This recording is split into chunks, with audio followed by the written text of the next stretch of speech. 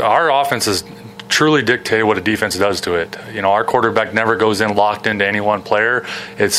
We call plays expecting a certain defense.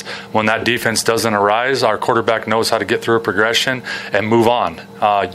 Listen to his feet. If he has the sound protection we expect on every play, he can do that more efficiently. But we try to put Adarius in as many spots as possible, to be a focal point of a game plan, like you would when you feel like you have one of the best players in the league doing it. But when a defense decides to take him away, whether it just be by happenstance or not, our other guys are there to make up for that. And ultimately, it still just comes down to the quarterback making the right decisions. But a lot of it's dictated on what a defense decides to do to us. So I feel like if a defense ever tries to take away Adarius, they're going to be left vulnerable somewhere else. And I feel like we have the weapons to take advantage of it if they do. So how potent is this offense then? And I guess nothing that you saw last week even pleasantly surprised you, considering you don't have Walker anymore. No, I mean, people ask me about the absence of Walker. Walker's a tremendous talent. Trust me. I mean, you don't get that many targets and that many balls caught in a year without being a tremendous talent. And he's even better when he gets the ball in his hands. That's one of his arguably best strengths.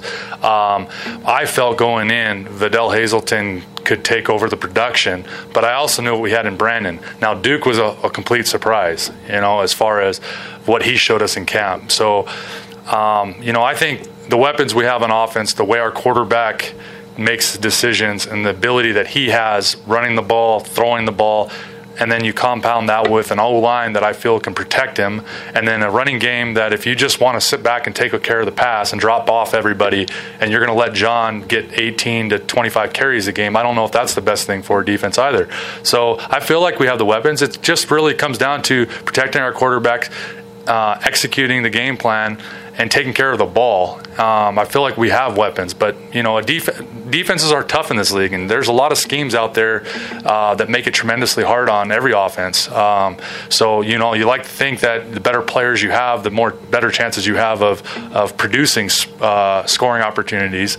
So we respect everybody in our league defensively. There's no question about that. But we also have a confidence in ourselves and our ability on offense to move the ball and score points. What do you lose with JC now?